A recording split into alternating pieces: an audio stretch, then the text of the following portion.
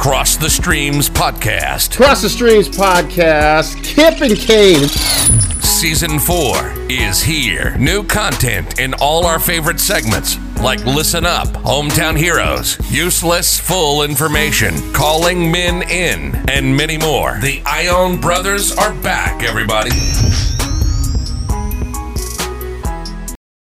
Cross the Streams Podcast, coming back, Kip and Kane. A huge array of guests this time.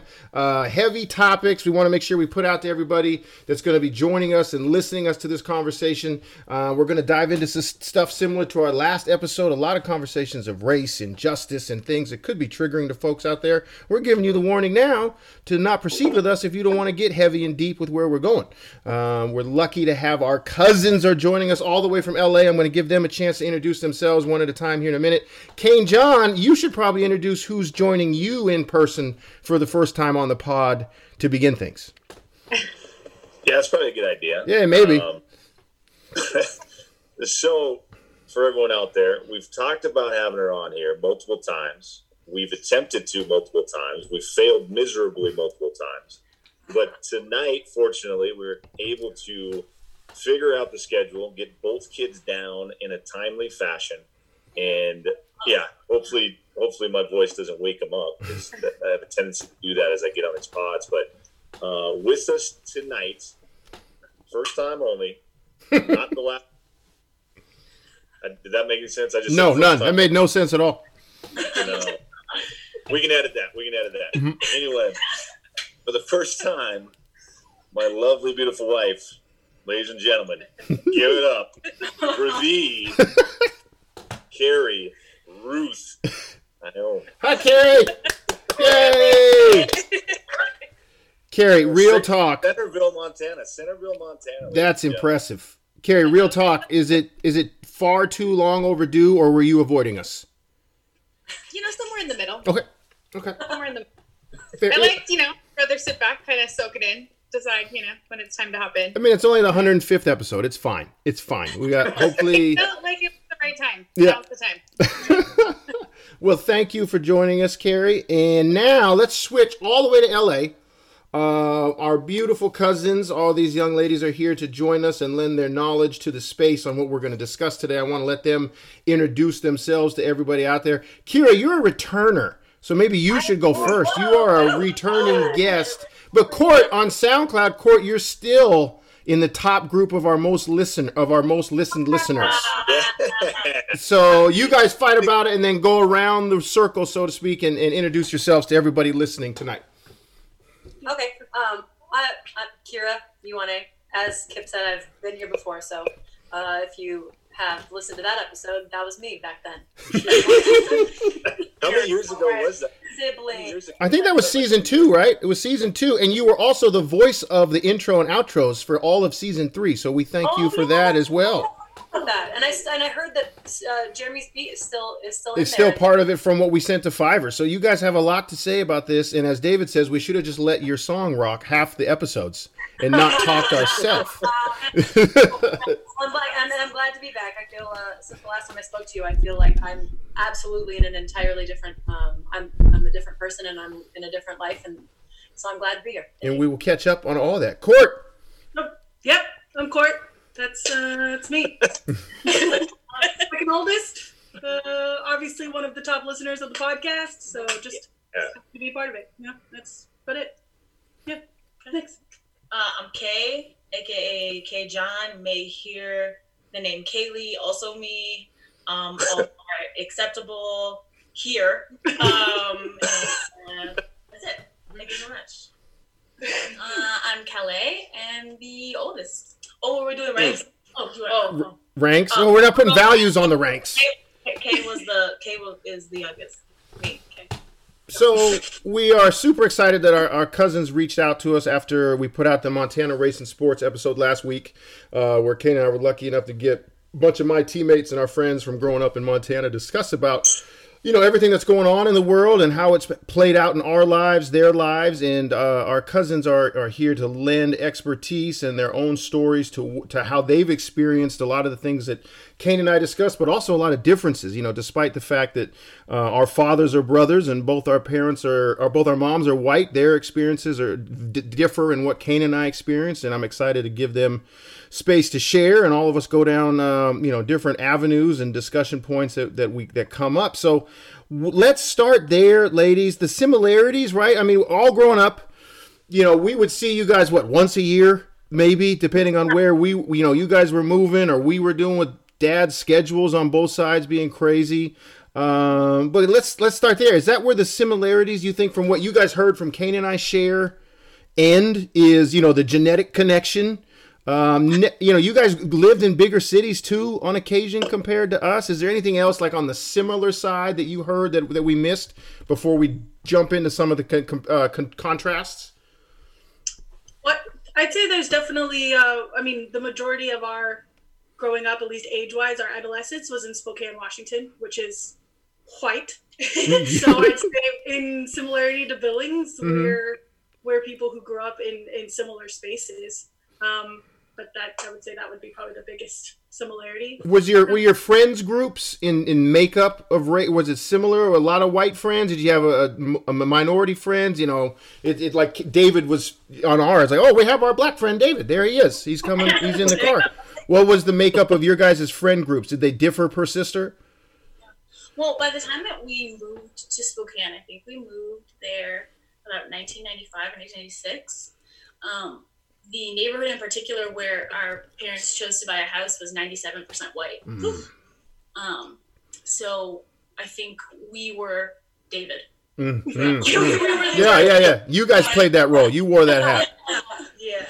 I mean, even if I consider by the time I graduated, there were probably maybe 3 other families of color. Yeah. And that's 1 mixed black family and 2 Latinx families. They were the same one. They had siblings, so that was the same. It was the same for us. There were the families of color. That was family, yeah. And then, like, looking back on it now, I can see how as a kid I was more drawn to the other brown kids without really understanding that I was drawn to, like, literally, when I say the other brown kids, I mean there was maybe like 1 or 2 in like my whole school. And we would somehow find each other, and I don't think we really understood why it is that we found each other, but we would, and we would find ways to bond, and we would become friends. And it's like, on reflection, now that I'm an adult and I can understand my experiences a little better, I'm like, oh, we just were the brown kids in my spaces and we needed support. Solidarity. I remember people like making fun of Dave, and they're like, you guys are married, you're merged at the hip. And now that you mentioned that, Kay, it's like, yeah, well, who else were we going to merge with? You over there, like your family had a Bush and Reagan sign in the front yard. Rhonda wasn't going to drop me off at that house, so Chad 1, Chad 2. Exactly. So let's jump into some of where we want to go with your experiences, how you guys want to start the discussion. And Calais, you and I talked kind of beforehand. Well, we all talk right now. Is Spokane? It sounds like even though it's a big city with Gonzaga, right? It's a white town, yeah, like Billings. Also, quickly, I want to point out Gonzaga is a Jesuit college. So it's a very religious college. Yes. Yes. Sort of toss that out there when we're talking about a big college. We're also talking about and by religion. So go ahead, please continue. To talk to your stats kind of about Spokane, it does go back and forth with Tacoma as technically the 2nd largest, most populated place in Washington. Right.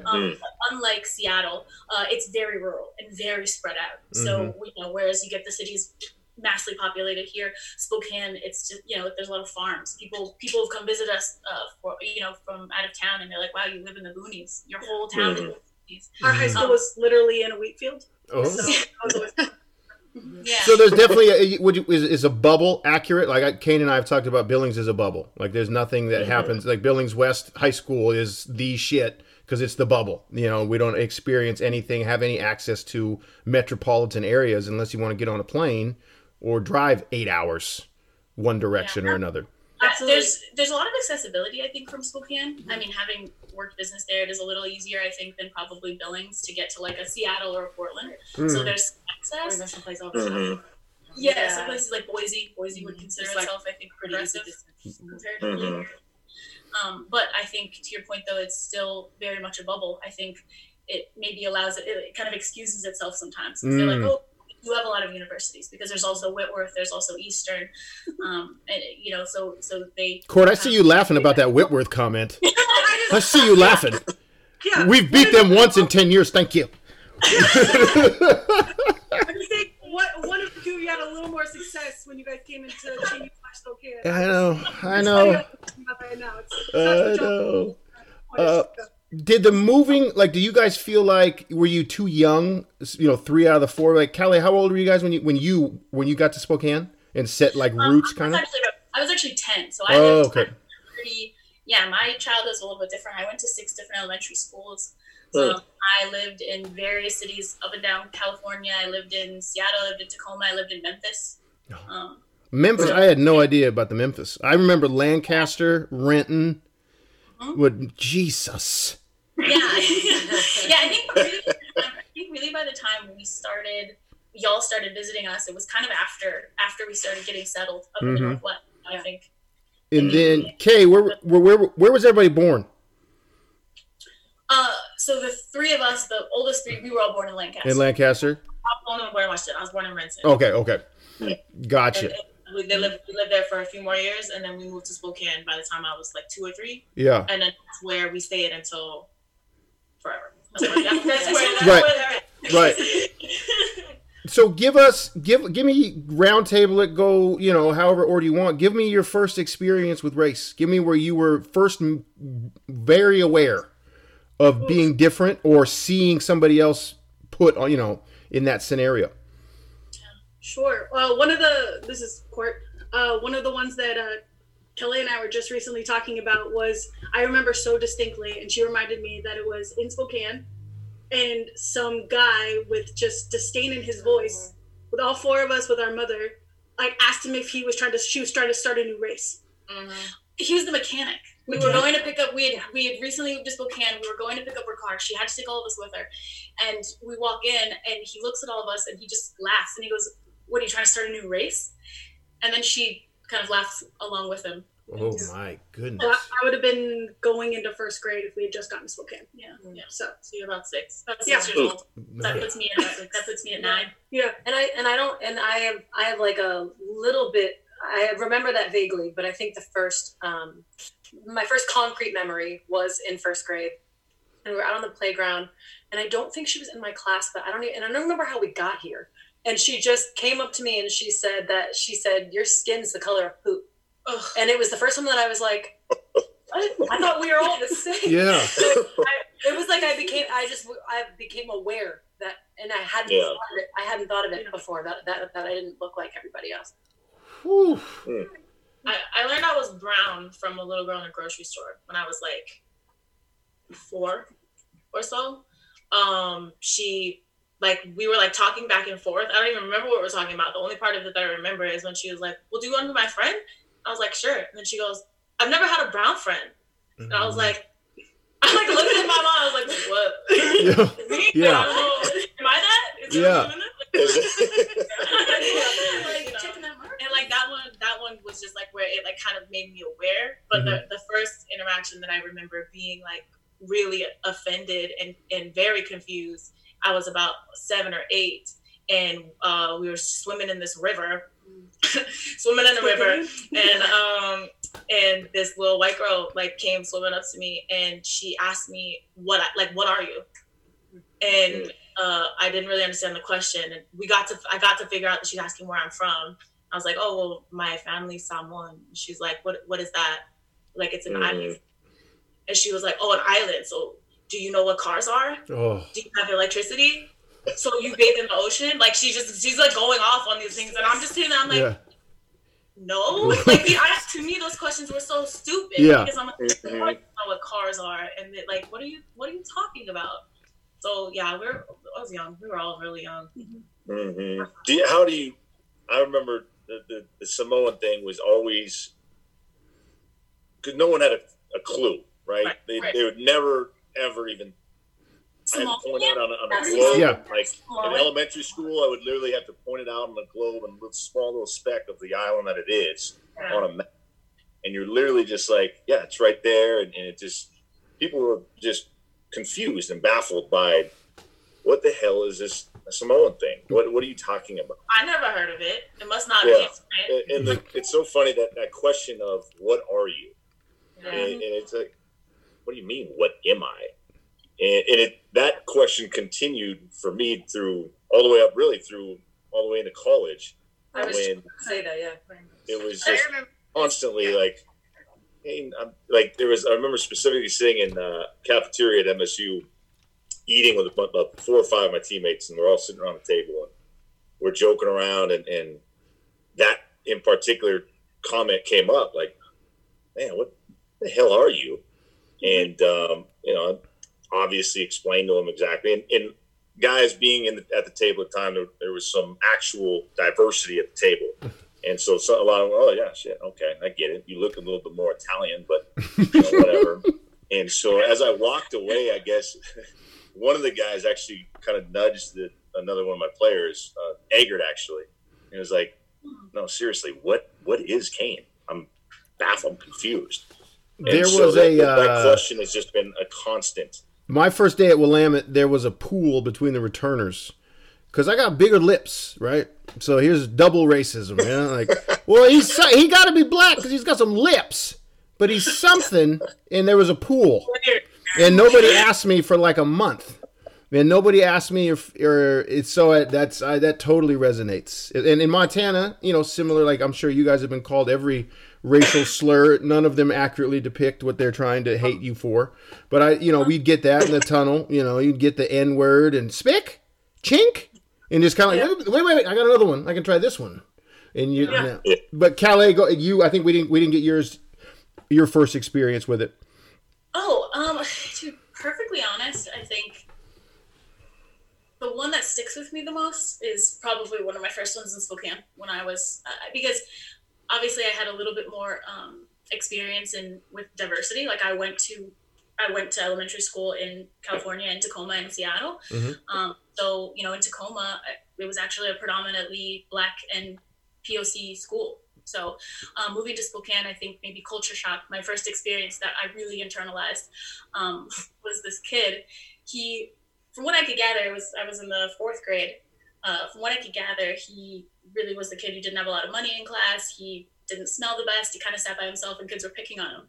And so as we were walking to music class, I tried to be nice. Like I saw that he was being picked on and I tried to walk up and I was like, hey, Johnny, how are you today?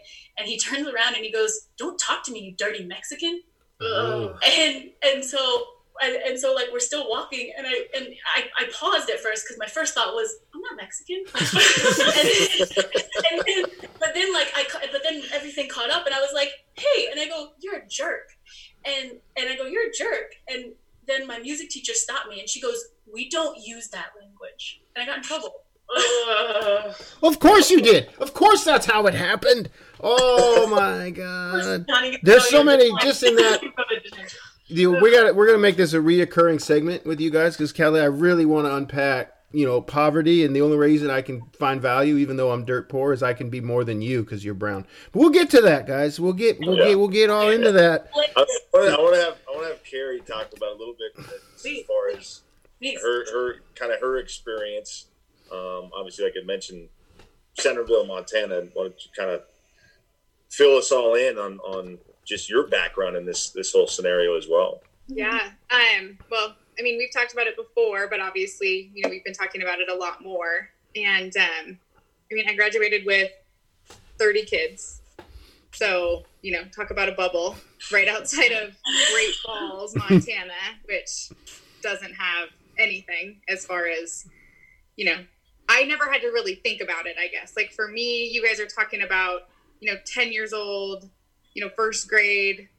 And to be honest, I would say when I came to college. And I remember saying something, somebody talking about Centerville or Great Falls and being like, oh my gosh, Bozeman has so much culture, so much diversity. The campus brings in so many people.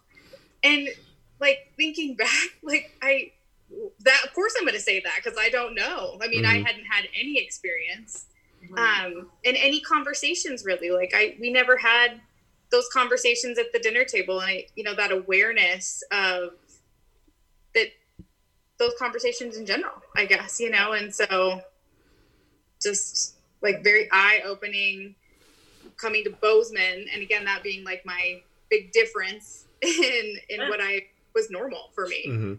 And obviously like meeting Kane has opened my eyes even more to things that I didn't even, it's like this blinder, right? Like you don't even know you have it on, and all of a sudden it just starts to kind of come back a little bit more, and you kind of start to see things from a place you never had to, because it never affected you. It never affected the people around you. Oh, right. So. No, I appreciate you sharing that. Guys, we talked a little bit about like internalizing it, or where did you guys go with these experiences when you were feeling this, experiencing it, seeing it? We talked about on the previous episode, Kane and I were lucky enough to go home, and those conversations happened a lot. And Rhonda would get in the car to go drag somebody if she needed to. What was the experience like for you guys? Where did you go? Was it just your guys' hive mind, the four of you, dealing with these things? What were your outlets? Where did you go with these things? I can speak. This is Court. For me, the difficulty that I had was, y'all had talked about, the Samoan side of it and kind of leaning into that, but we didn't really have that kind of support at home. And the people that I mean, some of them I still call friends, some of them I don't, but the people I rolled with, they just subject me to just being black. They're just like, no, you're practically black. You're just black. So what happened to me is my identity as a Pacific Islander was completely erased, just as a whole. So internally, like I'm struggling because I was like, I'm definitely not black, but literally no one else around me will let me be anything other than. Oh, wow. Like, yeah. so like, culturally, like that just kind of had it was difficult for me. And obviously like I grew up loving and still like hip hop is huge for me. So of course that just helped them with their case apparently. Right. Oh, you're just black. Like, that's cool. So you definitely were So I was in conversations. I just shrugged my shoulders. I was like, okay, I guess I'm just whatever someone else tells me I am. Yeah. Because while that was happening, I also had a good friend of mine's dad always just call me Pocahontas. Oh, same. So it's like, so by internalizing it, my identity was just erased. It was not until college that I really like leaned into understanding what it was like to be a person of color, a woman of color, things like that. Like, it was just try to blend in, straighten your hair, like all of that kind of stuff. It was just, there was no conversations happening at home. Pocahontas, like every time you walked in their house, saw you, that was just the auto? Yeah, and then like a pool. And so like, first of all, people were pleasantly surprised I could swim because, there's that, there's internet racism that has black people not knowing how to swim. Yeah. There was already a thing there. There was already a thing about my hair. I put it in a braid. So when it got wet, it wouldn't be so, like, it wouldn't just get so tangled. So that's kind of how so every time I walked in the house, it was every time we were swimming, every time I saw him, my name was erased. It was just, oh, hey, Pocahontas. Others, Kira, Kay, Calais, you guys go ahead. Similar, Court, different? What do you got? Yeah, I think we're asking sort of what did we do with that? At least for me, I think we didn't really have each other. We weren't having big conversations like among ourselves. We weren't. That wasn't a space for it. Yeah. We definitely weren't talking about it with our parents, only in the moments that we did bring things home. And this was probably the biggest difference in listening to y'all's story is, you came home and you told Rhonda what was going on and she was like, this is wrong, let's go. Our mother was from the South, and some of the earliest bouts of racism I experienced were from her and her family. They called us the N-word hard R in the house, and added a little let's to it when it was fun. Yeah. Like, oh, let's make this a good thing. So I think, so then when there were experiences, I remember coming home and sharing the whole Johnny experience. It was always invalidating. It was always like, oh, well, the teacher probably didn't hear what he said. Oh, okay. Right. And no level of mention about what the exchange was about. There was not a single conversation for an interracial couple in white spaces. Not once did they ever sit any of us down and go, hey, people are going to treat you differently. They just sort of let us experience it. And then when we bring it home to try to talk about it, it was like well, it's not that bad. It can't really be like that. Yeah. You know. That's just that's go ahead, Kira. I was just gonna say it's to your point, Clay. I remember, and this also speaks to Kay talking about knowing she was Samoan. Speaks to how different each of us experienced our own household and how separated we were. Because I didn't know that I don't remember when I figured it out, but I didn't know I was Samoan because we had a little saying that Karen would tell all of us to say when people ask, like she'd say, you're English, Irish, Dutch, German, and Indian. Those were the 5 things she would say. And so I would repeat that, like, oh, I'm English, Irish, Dutch, German, and Indian. And no wonder everyone looked at me like so confused because I didn't say anything that would. Hey, listen, Tiger Woods, you can sell this goods to yourself, but we're looking at something else. Oh and my gosh! So I didn't even know, and I think I didn't talk about it at home, and I didn't talk about it with my friends, and I think instead I just tried so desperately hard to tone down any semblance of brownness that I was or had to fit in, because all of my friends were white, and I wanted to be accepted, and I wanted to be them. I wanted to change my name to something that sounded more white. I begged my mom to change my name to Deanna. Yeah, and I Calais to Deanna, everybody. That was like, what? I begged. Yeah. That was the choice. I was Denise and Vanessa at one point when I was like, "Ooh, that's cooler." Yeah. But like, I don't know. Wow. Yeah. That is. Do you think there's? And absolutely, tell me I'm wrong. I remember you guys having a very strong acting knowledge of pop culture whenever we visited. Was that part of what we're talking about? Like deep diving into, if I can just speak this language, finding that identity that, is easier to do this? Yeah. So like for us, why so much of the racism was internalized is because exactly what you said, we had nowhere to take it. So we can stay internal. We're trying to work this out in here and have no understanding of even what is going on and why as little kids. Yeah. So when we look around us and we only see whiteness, we did our best to find what connected with us. And what that brought us to was Black culture. Like that brought us to hip hop, that brought us to TV shows and movies that are centered around Black families and the Black experience. And even though it was not our same experience, it highlighted the parts of our experiences that whiteness completely erased. Yeah. And we held on to that. And because, you're not going to find Pacific Islanders or Samoans represented so much in media, at all, especially in the 2000s when we're outside of sports. So, outside of sports, exactly. And as a girl, it's like, well, I'm not looking at these Samoan football players and feeling represented. So it's like, I don't know. I'm finding these young Black girls who are telling their stories on TVs or these families. So I'm watching The Proud Family and That's So Raven and all that. And Family Matters. Like we're watching Wayans Brothers, like sister. Like that's what we're finding at it, and really identifying the closest with, because that's really our only option. Doesn't that resonate with you a little bit? Yeah, I was just say that. I think there was definitely some similarities in that regard, as far as the, not so much not knowing we were Pacific Islanders, we were Samoan, right? Because our dad was very much about that and told us. I don't know if you guys listened to their story, my mom and dad's story, as far as the parenting deal, but he said it on there like 1,000 times as far as what they wanted to make sure that we knew growing up, and emphasize that with us all the time, which was awesome. Being able to tell people, yeah, we are Samoan, and they look at you still funny as shit, like we don't know what that is, like we were talking about, right? And so the same thing the easiest thing for everyone to basically, well, okay, you're not Native American, you're this you're probably Black then, who knows, right?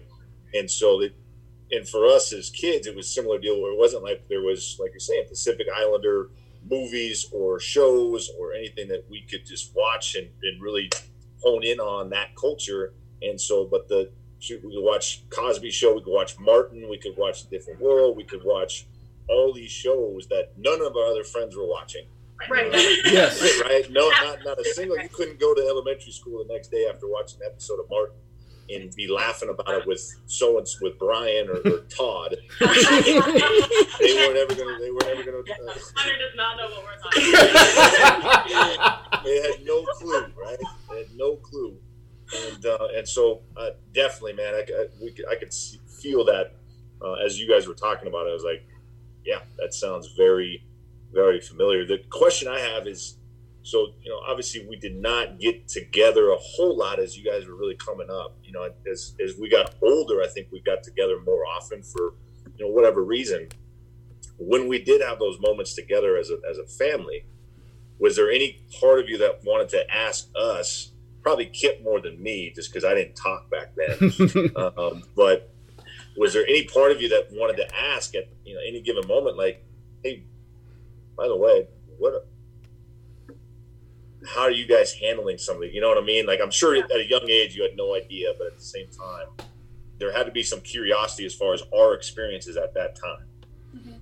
If there were similarities there at that time. Yeah.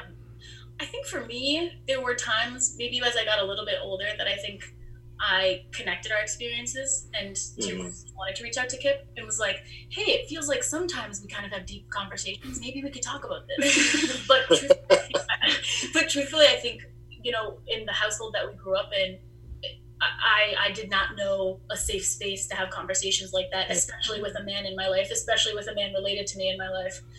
So I think, so I don't think that ever felt like a real option. Yeah. Right? Yeah.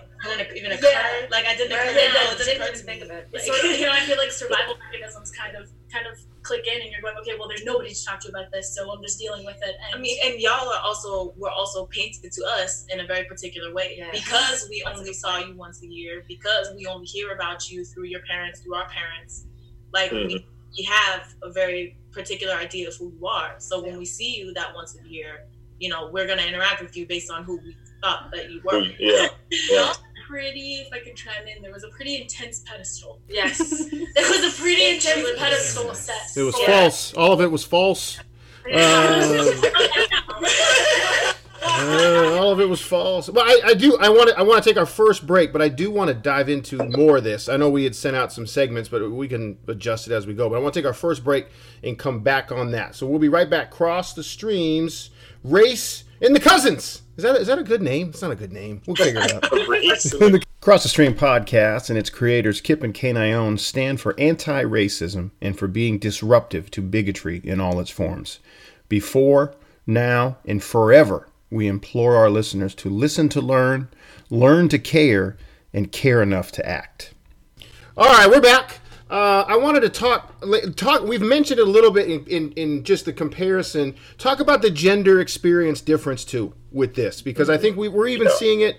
I know at the march I was at here in Salem. I know crazy Salem actually had one. It was awesome. I know it's cool to see Billings and Bozeman. Kane, you had one. Billings, there was 75 people. Fuck, for Billings, that's a party. That's huge. But there was a big noticeable difference. Willingness to say George Floyd, willingness to say Ahmaud Arbery. And not as many people chanting when it was Breonna Taylor. So it leads me into what you guys experienced. We're all brown, but you guys are also female. So whoever wants to start it, give me differences and experiences you think that had gender intertwined with the racial part. I don't speak for everybody, but firstly, I think I'll say that gender really always plays a role, despite being entirely socially constructed concept. It is involved always. I mean, after people noticing that we're brown, and maybe it's not even that they notice that we're brown first, it's that we're women, we're presenting women. We appear as women. So I don't think that there's a scenario that doesn't play a part on some level, for sure. Mm-hmm. And in school and family, equal this happening, worse in some areas with the gender part. It's a consistent, or the levels of intensity different in certain areas or certain hats you guys wear? Well, I know in listening to y'all, that last podcast that we listened to, and you spoke about your parents. You spoke a little bit about your parents and their expectations of you, their support of you, and I think that we can already just say that expectations of gender are different. It's like as students, as children, as siblings, as whatever, as because we are women and because we were girls, like they didn't expect us to be, you know, outspoken. They didn't expect us to be heard. They just expected us to obey. Well, there's to your point, please. To your point, maybe the couple of conversations that we might have had with our dad, or at least for me, the couple of conversations I might have had with him that had anything to do with some sort of racially fueled interaction, it negated entirely the fact that I was female. Yeah. And typically what came out of the conversation was, well, if you just put your head down and ignore them and keep trucking forward, it's fine. Right. From a man to a woman. Going, hey, be quiet and do what you're told and keep working hard and be smart like you're smart. Right. It's okay. You'll be fine. We were taught survival mechanisms and we were practicing survival mechanisms. And really what you'll hear from our parents is, well, we told you could do anything that you wanted, and we told you could be anything, and these words that are true, they're words that they said, but it's like you also said a bunch of other shit that kind of went against negated the positive actions that didn't support those words. When you're telling us we can do anything and be anything, we're also telling us to keep our heads down and be quiet and not to challenge anybody. You know, that's very confusing. If you would have advice on raising, because Kip and I both obviously are in the midst of it. Kip's obviously been how many years now with Leah, but me now with Ava.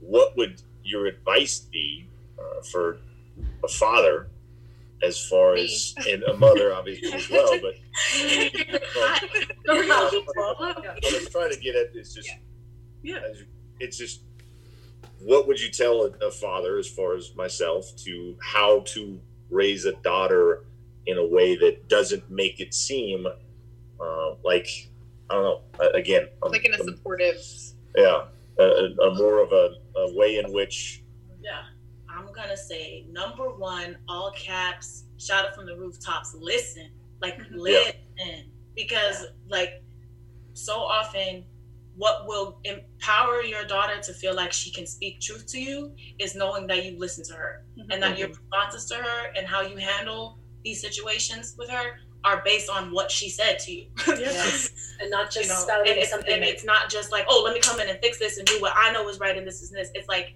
you're listening to what she's saying. You're listening to how she's been impacted by the situation.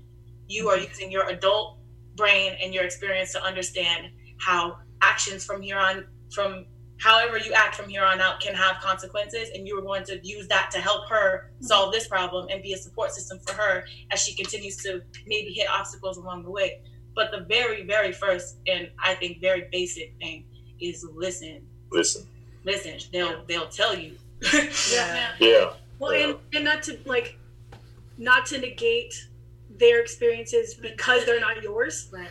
Because I think that's the thing too, is like it's so easy, literally in all of life, the first thing you want to do with someone is be like, oh, hey, I totally get what you're saying. I know how you feel. I relate. I understand. But there is a huge aspect of not, like, Carrie can say that obviously a lot easier than you can, you know?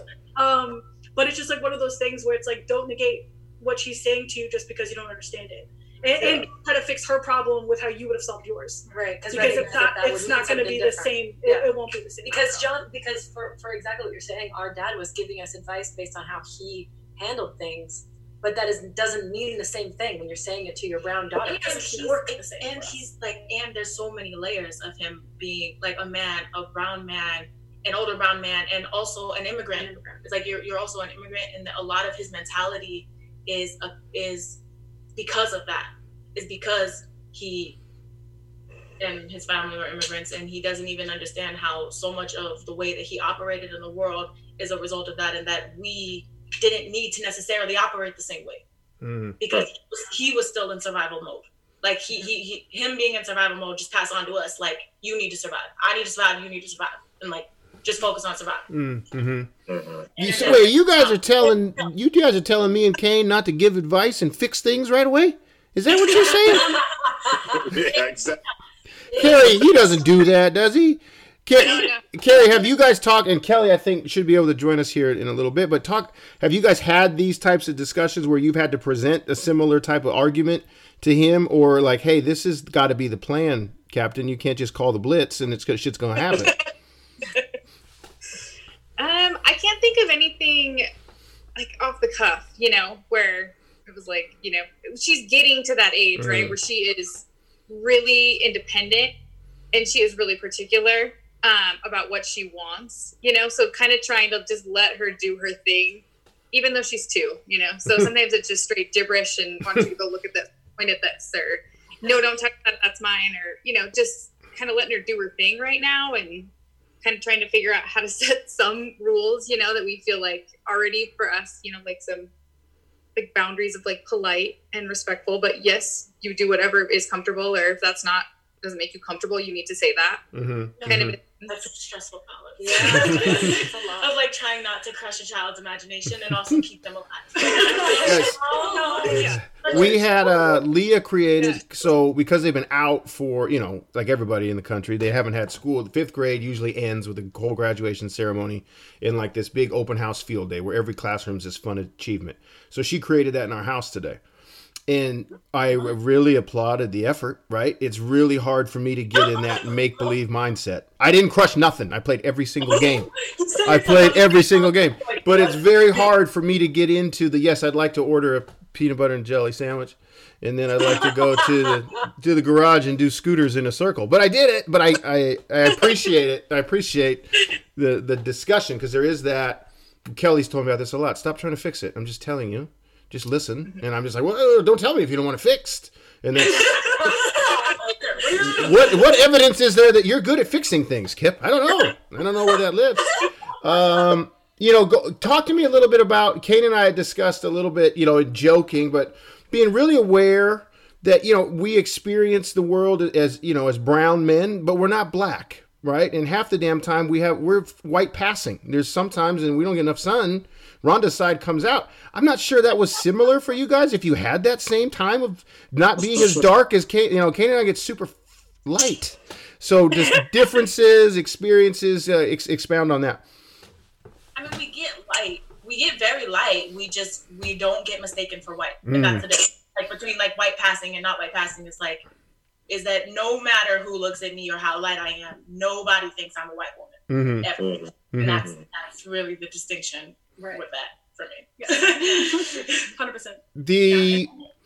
100%. Kelly, I want to make sure we hit on, because we had a lot of stuff before we go into Kay, I want to get into your, the ecosystem, and I want to really dive into that. But anything else in just the differences in experiences you guys wanted to make sure you shared before we kind of switch gears?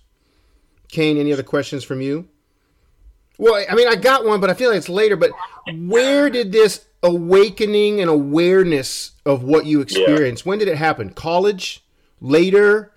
Talk to me about, I think, because in a lot of ways, you guys' journey, Calais, when you went to UW, Court, similarly, all your guys' journey in like early young adulthood, if that's what we call it, in really discovering, your Samoan roots, is really educated us on a lot of it. Because I think you guys have deep dived that a lot more than Kane and I have. So talk about and start with that any way you want to. Well, I think already some of our experience is a little bit different, where our dads were similar in that there was a level of like Samoan pride that John had. Obviously that Milo does, but John also doesn't speak the language. And John also had a wife, so Karen very much was anti-Samoan. For as much as she was very vocal about being glad that she had mixed daughters, she was very clear with us. Yeah, she was very clear with us that we were attractive because we were white.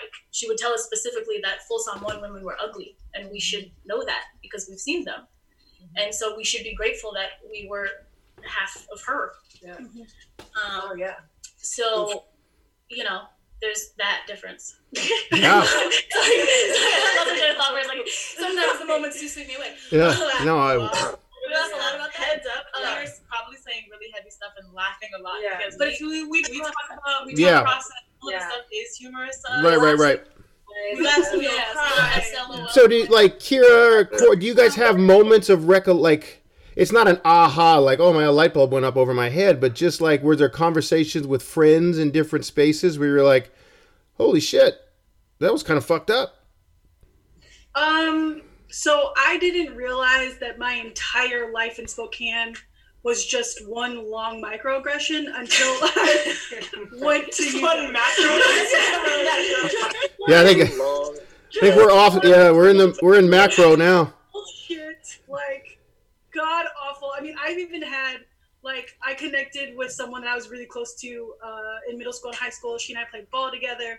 Kind of stayed a little bit in touch, and then she went to Western, and she and I got to meet up when I was up there for work a couple of years ago, and all she could talk about was how apologetic she was, because she also went to school and realized that while not participating, her silence in what happened in my life was absurd. And so really for me, mine was college. Like I didn't have my first Pacific Islander friend until college. Thank God. Like, I mean, you coach there, like University of Washington, like they have a pipeline to the islands. Yes. So that was my first understanding, and it was actually really cool because a lot of them were first generation like me.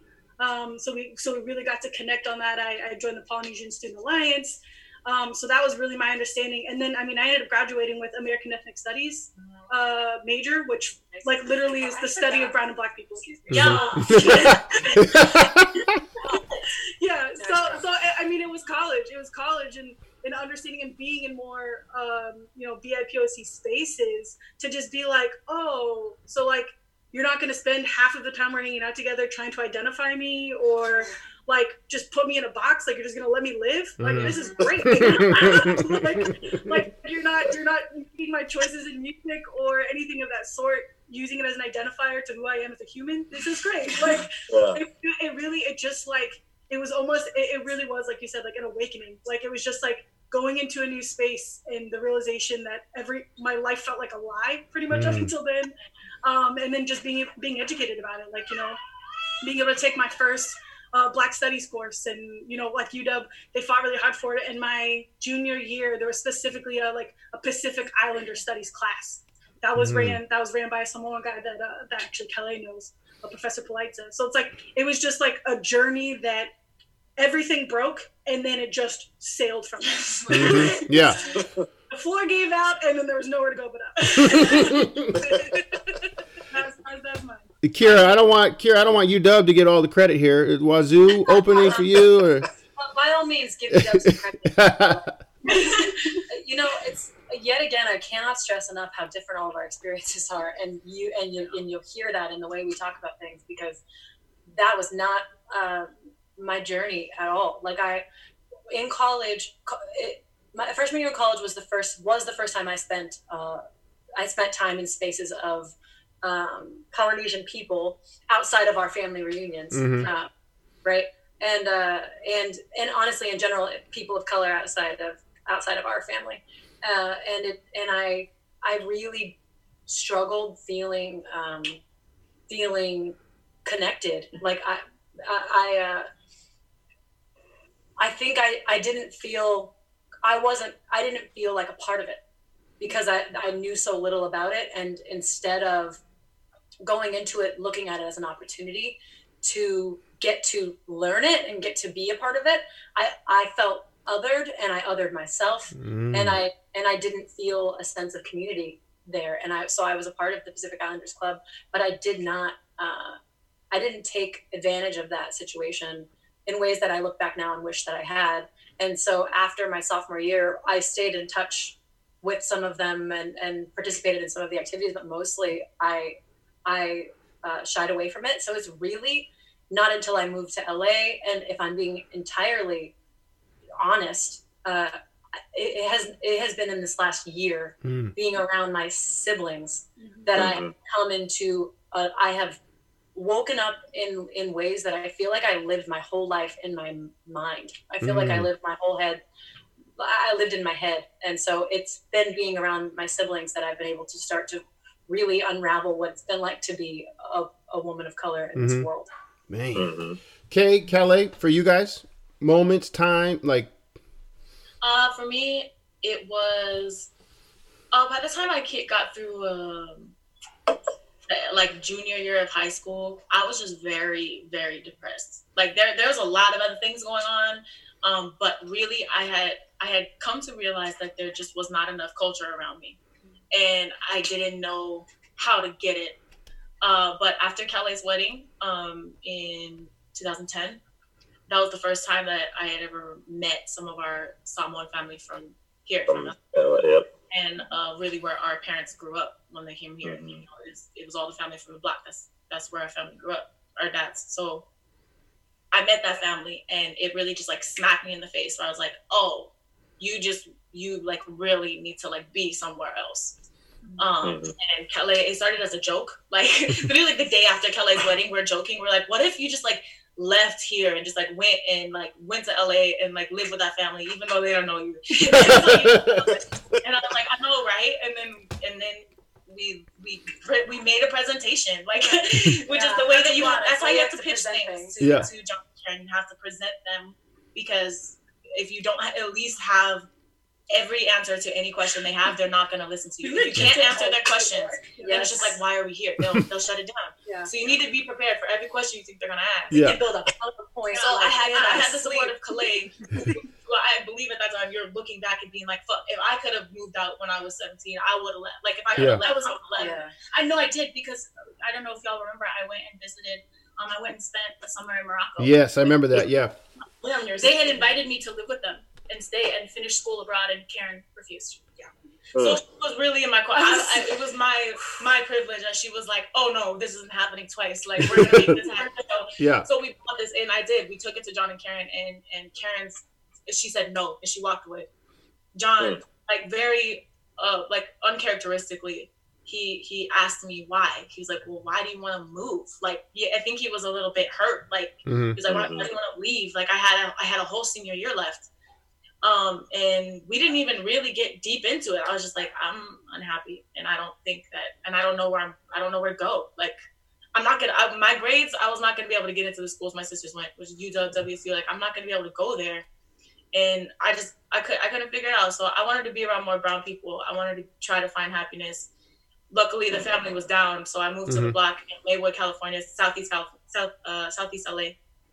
And, I found out there though that I felt out of place being like the only brown person in Spokane and at my schools. And then I'm like, oh yeah, there's so many brown people here in Maywood and in Bell, but they're all Latinx. Like most of them are like, so it's like kind of different in another way. Like nobody at that school ever learned my name. They called me Samoan Goddess, which like sounds like a compliment, but it's also kind of hurtful. Right? Yeah. Like, you call me that because I'm standing above you like a whole foot as we're walking down the hall, and y'all just like, you don't want to know my name. Like it's like I became really, really aware at the end of high school. And so when I went to Long Beach State, I joined the Pacific Islanders Association like the first semester there. I kind of got like a feel of it. I had my hesitations and things as I learned, which I need to get into all of it now, but like ultimately that's what started the journey of me continuing with that organization, eventually working for the Office of Multicultural Affairs, which is in the Student Services Department. And so it really just got me involved in a lot of the stuff that is very relevant right now. And I'm really grateful that's how I use my experience, because I feel so much more equipped to be, I feel like I'm already rolling on a lot of stuff that's happening right now. So it's like, okay, cool. So like, just like keep that up. Yeah. I feel really fortunate in that and privileged in that. For sure. Kelly? Oh, go ahead. I was going to ask them a similar question, so answer yours first. Oh, go ahead. Thank you. I think mine probably falls somewhere between Kira and Kay in terms of my experience. I knew for certain I didn't want to go to college in Spokane because it was Spokane and surrounding areas. So I started looking around and started sending out, getting information from different ethnic, like Office of Minority Affairs programs and things like that at schools. And so my senior year of high school, I got invited out to UW for one of their RISE programs, the Readiness for Islander Success in Education. And that was really the first time outside of any sort of family event that we've had that I was around a large group of Pacific Islanders, like specifically Samoans and Tongans. And I think that sort of opened my eyes a little bit there were layers there. I think similar to Kira's, that was what got me to be more involved. But I struggled with really being accepted in some of those groups. A lot of the Samoans and Tongans that I had that I were in school with, they were first generation as well. But a lot of them, it's like some of them had grown up on the islands. All of them spoke the language. So I remember the first time meeting them. One of the women looked at me and she was like, "You're not just Samoan, are you?" And I was like, "Oh, my mom's white." And she was like, "I'm sorry." So that was too. That made me feel worse. I couldn't help it. Brown person white spaces, you're more used to that uncomfortability. Yeah. The uncomfortability of being the half white kid in a brown space. When that switches on a dime, there's a lot of layers. Yeah, that's a whole nother podcast, and I would love to do it because I think that's a great one. Sorry. So Court, short, you had a question? Oh, I was actually wanted to flip it on y'all. So we had talked about basically us going into spaces that had more brown and black people, and that sounds like, I mean, kind of the case for y'all at Montana State and Bozeman. Maybe not the case in Salem, Oregon. Right. So I don't think it's touching. I've also been there a lot. So. Yeah. I think for me, it's like it's multi-layered as well. I think I resonated a lot with you guys talking about adopting black culture because there was no modeling or representation of what Samoan or Polynesian culture was. There was an embracing. I think ours was opposite in terms of it was trying to show and embrace through that. Like, you're different. We can't show you a Boys in the Hood from the islands, but we can show you this to embrace being different. And then I think at Willamette, for me as a player, I ended up being I experienced, Kira, similar to what you're talking about my first couple years. It was called the Luau Club is how terrible it was. It was called the Luau Club here at Willamette. But there was a lot of folks from Hawaii, a lot of Asian. Calais, help me here. How am I identifying these folks best? A lot of local people. Well, yeah. Yeah, that are from but there was a lot of judgment of me as the only half Samoan on campus that didn't know the dances, didn't know the language, but they did because they grew up there. Even though I'm not going to get into all that, but I got mad, I got angry. But on the basketball team, as I got here and we progressed towards my senior year, the team got a lot more diverse, especially with black players coming in, and I ended up being a leader there. But it wasn't really it wasn't the powerful Samoan awakening I think you guys experienced. It was just a leadership role with all of us of color, Kip's in charge. And then in coaching, I don't think there was a critical lens for me, looking at me, my life, my experiences, until Lincoln was born. I really started coming to grips with my own anxiety and then deep diving into that. Like, where does this come from? What is this ridiculous worry that I suddenly can't control? Oh, wait, you've had it your whole life. It's cool. You can look back forever. Kane can attest that. Oh, that's a new thing. You just now figured that out. But that kind of started me down the journey of, I should carry a mirror more often and look at myself. And then, in general, using that as kind of the springboard. So definitely 27 and older Kip, more able to have conversations like this than before. Before, guy was just like points, rebound, stats, wins, pretty shallow.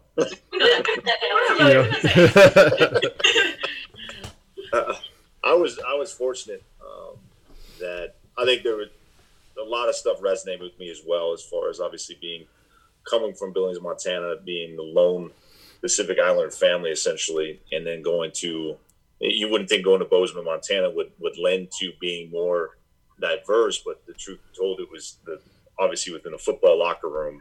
I was fortunate to where I walked into a pretty diverse situation, and specifically with our head coach, Mike Kramer.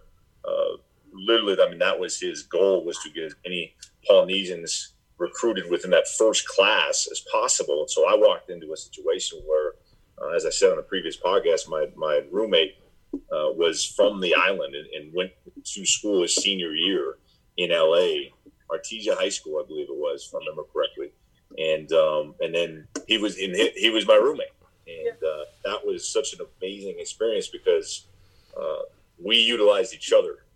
because obviously here's a kid coming from LA up to Bozeman, Montana, of all places, and just had come from the island. And so he utilized me in a way of which, how the hell do I get along in this place? And then I was able to utilize him as far as a resource of just learning the culture. And again, I think our dad did a really good job of trying to teach us that as much as he could within his space that he could, but it was just still hard for us to really comprehend it as much as we would like to. And so I was always very curious.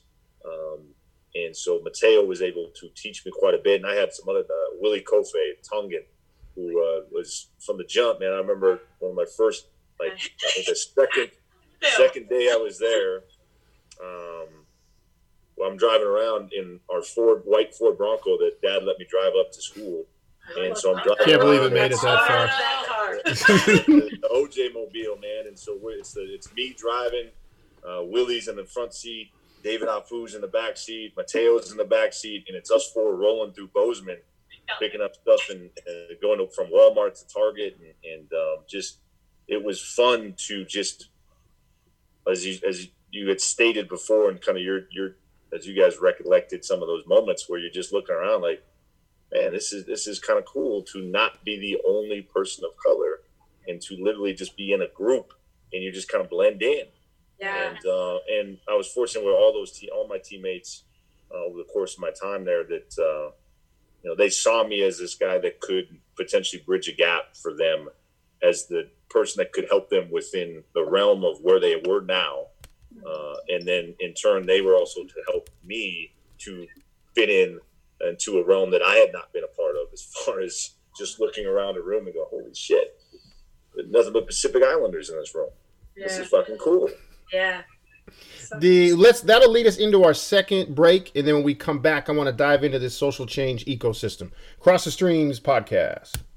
Before we get back to the show, we want to encourage all of our listeners to seek out ways each of you can actively participate in dismantling systems of oppression and to avoid the comfort of silence. So funny. Cross the Streams, we're back. Last segment with the cousins. Kay, I want you to kind of take the lead on introing this and kind of explaining its source and background. I think you shared, I don't know if it was original from you or a repost, but it was something that really caught my eye, and it's labeled the social change ecosystem. Is that right? Yes. So just you expand on that, and then I want us to go around and kind of self-ID where and what resonates from the descriptions with each of us. But you go ahead, take it away. Sure. So I shared this. An artist named Mariba, who I really mess with. Like I really like her music. She shared this, and it caught my attention because a lot of people, there's a lot of talk of defunding police departments going on right now and abolishing police. And people who are pro-police are really confused by that language. And they think that the idea is that we all of a sudden just don't have police. And they're like, well, then how do we stay safe? And how do we function around here? What those people are not doing is, one, using their imagination, and two, acknowledging that we put way too much responsibility on police officers. They are not trained for everything that they are called to handle. And so what this social change ecosystem does is I think, at least what I got out of it, I didn't do deep research in this particular source, but what I got out of this was that we have particular language and ways that we frame our society right now. It's all constructed in a certain kind of way for each of us to find our role in it. Mm-hmm. And what is making it so difficult for people to understand a life without police is that they're stuck in these frameworks and in this language, where it's like, well, if we don't have doctors, how do we help the sick people? And if we don't have teachers, how do we learn? Like, they have these very particular words where, like, how do we fit? So what I appreciated about this social change ecosystem post was that it gives us new language to think about what is your skill, what is your passion, what is something that you can contribute to the people around you, to your community, and where could that fit in a different sort of category than the ones that we're used to calling them. And these ones are more in touch with indigenous language, with the people, how indigenous communities and tribes and things were surviving before colonizers came, right? So this is more that How they would language, play their roles. right? Mhm. And how they would have played their roles Yeah. after this, because it's like, you know, if you're thinking that way, just look at this, decide where's my passion lie, what am I good at, and I feel like pretty much this thing breaks down kind of anything that you could think of. Mhm. Kind of- and then if it's not on here, the idea of this is like, if it's not on here, find it, make it up. Create a Like space for it. that's the point. Is like we're trying to break this stuff down and start a whole new. So Yeah. that's really what this was for. I really appreciated the share. I shared it with our athletic department. And I put it out to my team saying our next Zoom open house will be, self-IDing. We'll see what these 20-year-olds come up with, because I thought I had repped them in difficult conversations, and then the world exploded and I found out there's a lot more work to do with them opening their mouths. Shocking, right? Wait a minute. Wait, Kip, you didn't coach them well? No way. Get the fuck out of here. But as people, Carrie, I don't know if you guys had a chance to look at it, but the one that really spoke to me right off the bat was the Weavers one, because I feel like as a coach, that's kind of my gig, is drawing, and Kay, I think you said it, like the world isn't straight lines, it's not binary choices, and so trying to show them, whether it's a ball screen or whether it's what's happening right now with George Floyd and police brutality, showing the interconnectedness of all these events and things and history and them, and no, this does affect you when you're in your room and it's hot outside, but we're talking about Linfield, but this is happening on the news, this is why it's all connected. So the Weaver one really spoke to me. And then the storyteller one, because I think that's kind of my job. But I've always contributed to spaces, and probably too much sometimes. Just Kip's still talking. No way. But I like trying to convey knowledge and importance through stories. So those two. As Pacific Islanders, we are storytellers. We are an oratory people. We did not have written language until the colonizers came through. We passed our stories through language, through like speaking, through dance, and through the tattoos on our bodies. So it really is in your DNA to share and to tell. I got like goosebumps. That's awesome. I'm in. I'm all in. And who else? So which one of these that you guys feel passionate about, or if kind of self-ID'd, and if there's multiple, I'm sure that's awesome. I mean, whatever. Yeah.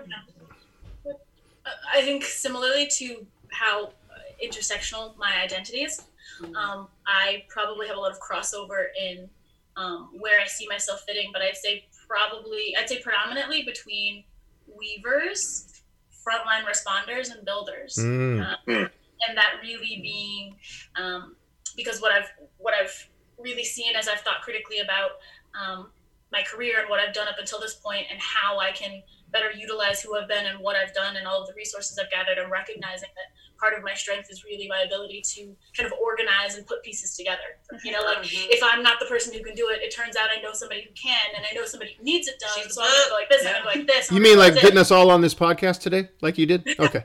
Yeah, for real. No, I feel it's already been said. I think storytelling is definitely.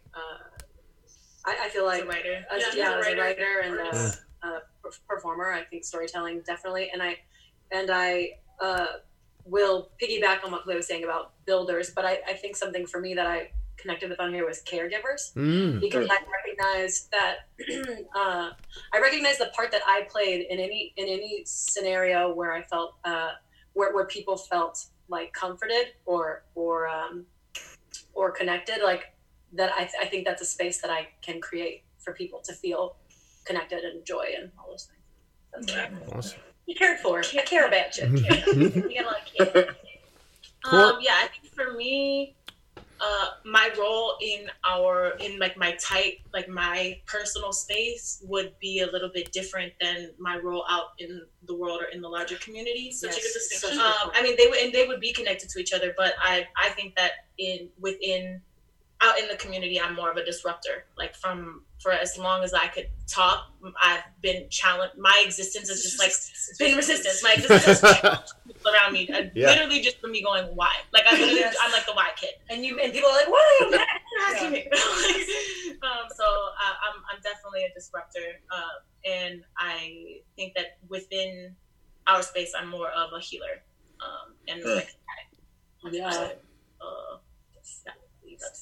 That could be another conversation. But. Awesome. Yeah. And for me, I definitely identified with the weavers and the builders. for sure, just because kind of Kalei and I have talked about this previously, and we've kind of talked about it as we're building our own company, is that we have a very unique background in both like structure, corporate life. We're also creatives. That allows us to have like the artistry and understanding. So we kind of have our hands and feet in so many different areas that it kind of allows us to see a bigger picture and work within. Become visionaries. Yeah, It's like as a collective, we're visionaries. Yeah, like to just be able to go, like to literally weave it in and out of all these different spaces and to be able to connect dots for people and to kind of just be like, oh, hey, you and you should connect. And you know, we talk about it all the time because part of what started us talking about, you know, having our own company was the fact that like independent artists aren't meant to be the managers of, you know, they're not it's supposed to have the wherewithal, like they're supposed to just be creative, to do everything, right? To promote themselves, to promote themselves, to get themselves gigs, to do all those kinds of things. And we have kind of a very unique stance on that because, you know, we've had time in corporate white America. We've been educated, you know, like in the way that it look, you know, all 4-year degrees, and there's so many different layers to it. But at the end of the day, I mean, close enough. I don't have that. really, you got what you needed out of it. I said it. In general, we had the privilege of being educated. We had access to education. Right. So again, it's just a matter of being able to connect the dots, see the bigger picture, and then of course just being storytellers, like all of us can relate, like being a creative person and just finding other ways. Like people joke with me all the time that I'm like the best at metaphors. Her analogies are ridiculous. Yeah, and it's literally just because like I see things when people talk, like I visualize them in a way that kind of can help you maybe understand a different life. So. I'll legitimately take her in sometimes. I'll be having a conversation with someone else and I'll be like, Courtney, they're not getting it. Please. Hit them with the metaphor. Deploy. What about Kane and Gary? What about you two? Gary, go ahead. I would definitely say for me, and not just because of the capacity of kind of where I'm at right now in my life, but I definitely identify with the caregiver. Mm-hmm. I feel like in the role of like our friend group, I feel like in the role of like family stuff, I tend to take it on myself to make sure conversations are being had that I feel like even if it's just me having it with somebody, because I feel like they need it, like that, I need to do that, you know? And so for sure there, I mean, I also am someone who I need you to take care of your stuff. Like I need you to take care of your shit, but I am here for you. I have a bleeding heart and I will do anything for the people that I love. So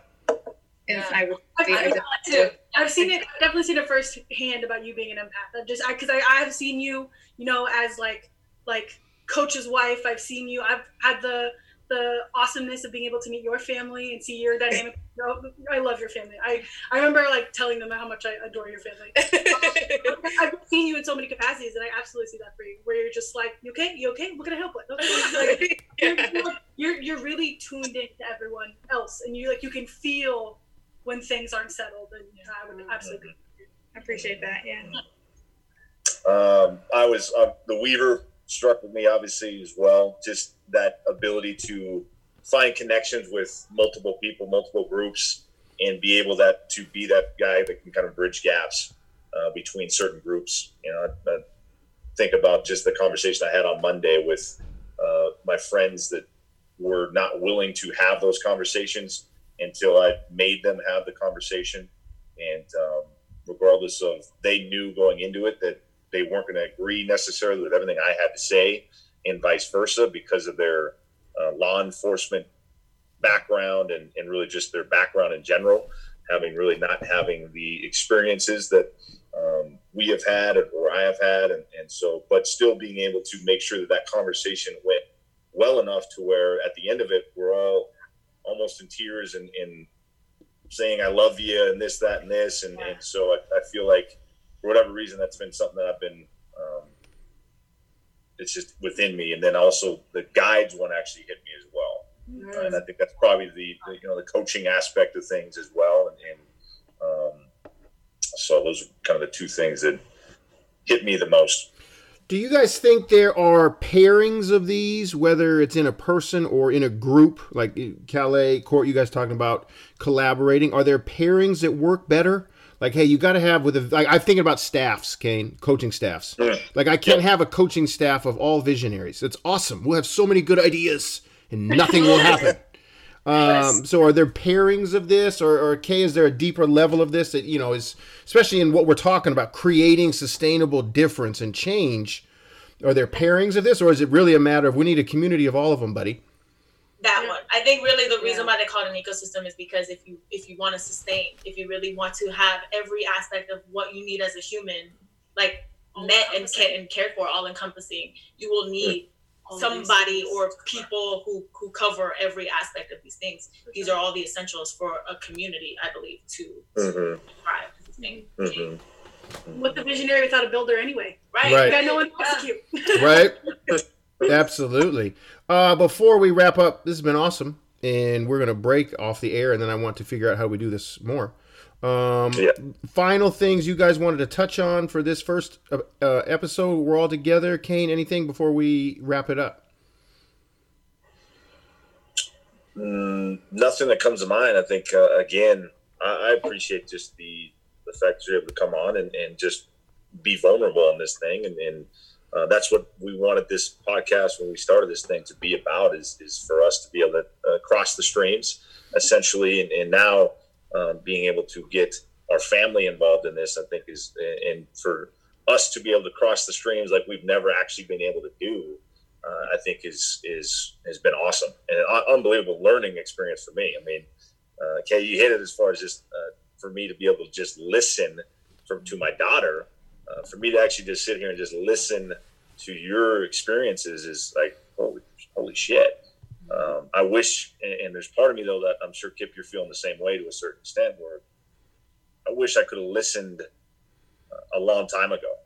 And I wish I would have known that those experiences that you had, not that I was going to be able to help by any means, but maybe I could have, I don't know. But just to be able to listen earlier and to understand everything that you're going through. And because Kip and I had similarities, but not to a certain extent. And that I just, like I said, it's been a hell of an experience to just be able to sit here and listen. And I want you guys to pub too, before you leave, pub all your projects, everything you're doing, everything you're working on, you know, and not that our platform is, you guys probably have more followers than us anyway, but pub it to the people that, that, you know, that are listening. And I really want to thank you, because I think in the last month, or all the stuff that's been popping off, I've really relied on a lot of your information sharing. So I respect the hell out of you guys for that. I respect the content you put out there. And I've even learned a few tricks. The @repost, I love that. So I'm not stealing somebody. I'm not biting somebody's stuff that's not mine. You know what I'm saying? So, but very impressed and very always looking forward to what the next thing is you guys are doing. So go ahead, share. What are we doing? What are we at? What's next for the quartet? Yeah. Before that, there was one thing that I did want to cover that's relevant to this episode, is that we did talk about being Samoan and being Pacific Islanders, and in that being really like clinging to the Black culture, to hip hop, like all these things that we can identify so closely with. But what is very important to distinguish, especially now, is that what is the most important of being Pacific Islander people who have been influenced so heavily by Black culture is that we understand that we are not Black. And that our experiences, every time I talk about the fact that, like, yes, I love this music, yes, I wear these clothes, yes, I watch this movie, I understand that as much as I can relate to that, everything that I experience, I'm experiencing as a Samoan, as a light-skinned woman, and and that's the most important part of that, where it's like, then any experience that I hear coming from a Black person who's telling me about their experience, even if it's something that I can relate to, I understand there is that extra layer of, like, you will never know what it is to be darker skinned. 100%. Shout it from the back. Shout it from the back. I want to acknowledge that, and like when people want to talk about cultural appropriation and things like that, Islanders can do that. We experience that heavily with like tiki culture and luau's and things like that, but we also can do that in adopting Black culture and not acknowledging that that's where it came from. So where we avoid being appropriators of culture is that we acknowledge and recognize where we got it, and we don't try to take that shit for our own or say that we came up with it or anything like that. We know the difference, and we know that our experiences will never be the same. So good. So well said. Thank you. That was nice. It's wonderful. Anyone want to follow that? That was for the segment. Now we plug. No, that was good. Kira, what's going on? What's next for you? You said you're in a new space, a brand new beginning. What's up? Yeah, that's a loaded answer. But in terms of what we're doing, right now we're finishing up musically. We're finishing up the EP, my EP Misfit, and I also have a couple other songs that I'll put out. I have been putting music out on SoundCloud as well, which I think is not a platform people. I mean, y'all maybe know you're on SoundCloud too. SoundCloud is not the most popular. The easiest. It's not the easiest. It's not the most accessible. Yeah. So I've been putting music out on there, and then have the EP coming out. And then you have one song on Spotify. Yeah, I do. I do have a song on Spotify right now. It's called All Day. Get out! Let's go! I love it. Where you look up All Day, Kiri 1A, and you will find it. There it is. And there it is. There's my face. And Clay did the cover art. So there's that. So yeah, and then do you want to talk about anything else we're doing? No, I want to talk about anything else we're doing. Just 41A. Yeah, the 41A stuff. And yeah. I mean, please. Yeah. So we did start our company officially. That's it. Yeah, that's it. That's my face. all of us in there. Yeah. Yes. Yeah. All four. Courtney masked like mixed it. Yeah. Oh yeah. Like everyone's like. Yeah. Yes. Yeah, that's big time. That's big time. Got voices on there. Yeah. Sorry. Okay. Yeah. So we started our company. We're officially an LLC. Nice. Handle all of our production. But more recently, and this is something that we always knew we were going to step into, but given the state of the world, has happened sooner than maybe we anticipated. Really just getting involved in cooperatives.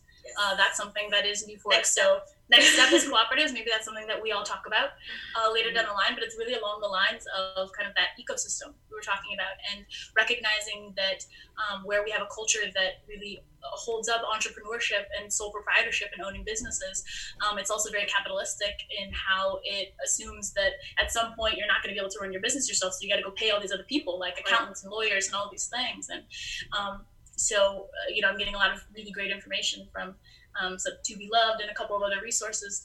So delving more into co-ops and how we can be involved and utilize our resources to help the community better. So it's really about finding other organizations. We're in Inglewood. I don't know if you said that. We're in Inglewood, California. Yeah. Did we not say it in the beginning? We are in this community that we're like, we want to be working in the community and for the community. Yeah. So recognizing that the kind of the skills that our company has is so in terms of production, like music production, video production, we do digital marketing, regular marketing, the whole gamut of things. We have a lot of skills and resources that a lot of organizations and community people are in need of. So finding ways that we can utilize what we already have to help the movement right now and help our communities and people in need right now. Yeah. So with that, putting together the course that we talked about, working with a couple of PhD friends of ours to kind of develop I don't want to call it a racism 101, but there are aspects of it that are probably going to be just about as basic. Recognizing just the need in our own circles to open these conversations. Literally just recognizing that we are sometimes the only people in our friend groups who are willing to go, excuse me, we should probably talk about this, right? Yeah. The person running that, it would be, like, if that goes through, would be a person who I worked with in Long Beach State and who has continued heavy work in the QTPSC community. So got that. Yeah. So all of that information is coming out soon. These conversations also happen. Like, these don't stop. We're here talking on like for this podcast and on the Zoom, and because this is how we talk all the time. We're doing reading Angela Davis, Ta-Nehisi Coates. Like, we're really getting into like listening to revolutionary voices right now, and just constantly talking about stuff that matters to us. And that matters to our community. And so that's really where we're at, and how we integrate that into everything that we're doing. How do I integrate, raising the community into making my music? It's like, doing all of these things. We're using our passions and our skills to move forward the revolution. Well, I think the passion is palpable, even through virtual space. I think you can feel that from you guys, and I think that shows in everything you're putting out. So you never needed my stamp of approval anyway, but I'm damn proud of what you guys are doing. Give us a book, something that you feel right now is like, hey, this would be awesome for our listeners to dive into. And the one that we're currently reading. Angela Davis. Freedom is a constant struggle. Ferguson, Palestine, and the foundations of a movement. Talk about connectivity. It's talking about, just in the beginning, it's talking about the connection. Weaving in between the oppression in one part of the world to the oppression in another part of the world, and how they're all connected. And how you can learn from it and essentially move your own movement forward. Recognizing how we can work together to really accomplish these things.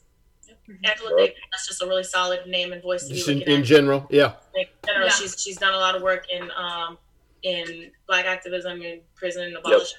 And talking about abolition. He was one of the top listed in the FBI's worst was the enemy of the state at one point. Yes, just because she was who she was. Exactly. And went in and defended herself. And she's big time, no question. Look at you all read up, Coach. I love it. Yourself, I love it. I've got a lot of. Hey, Coach came to Willamette last year. We were lucky enough to get Coach on campus, so we took the day off from practice. Oh, that's amazing. Yeah, it was pretty awesome. So, thank you guys. We will continue talking off air, but awesome. Loved having you on. Cross the streams. Thanks for having us. Content reminder. The opinions expressed on today's episode are those of the hosts and guests alone and should not be viewed as reflective of the opinions of the institutions or employers of the hosts and guests.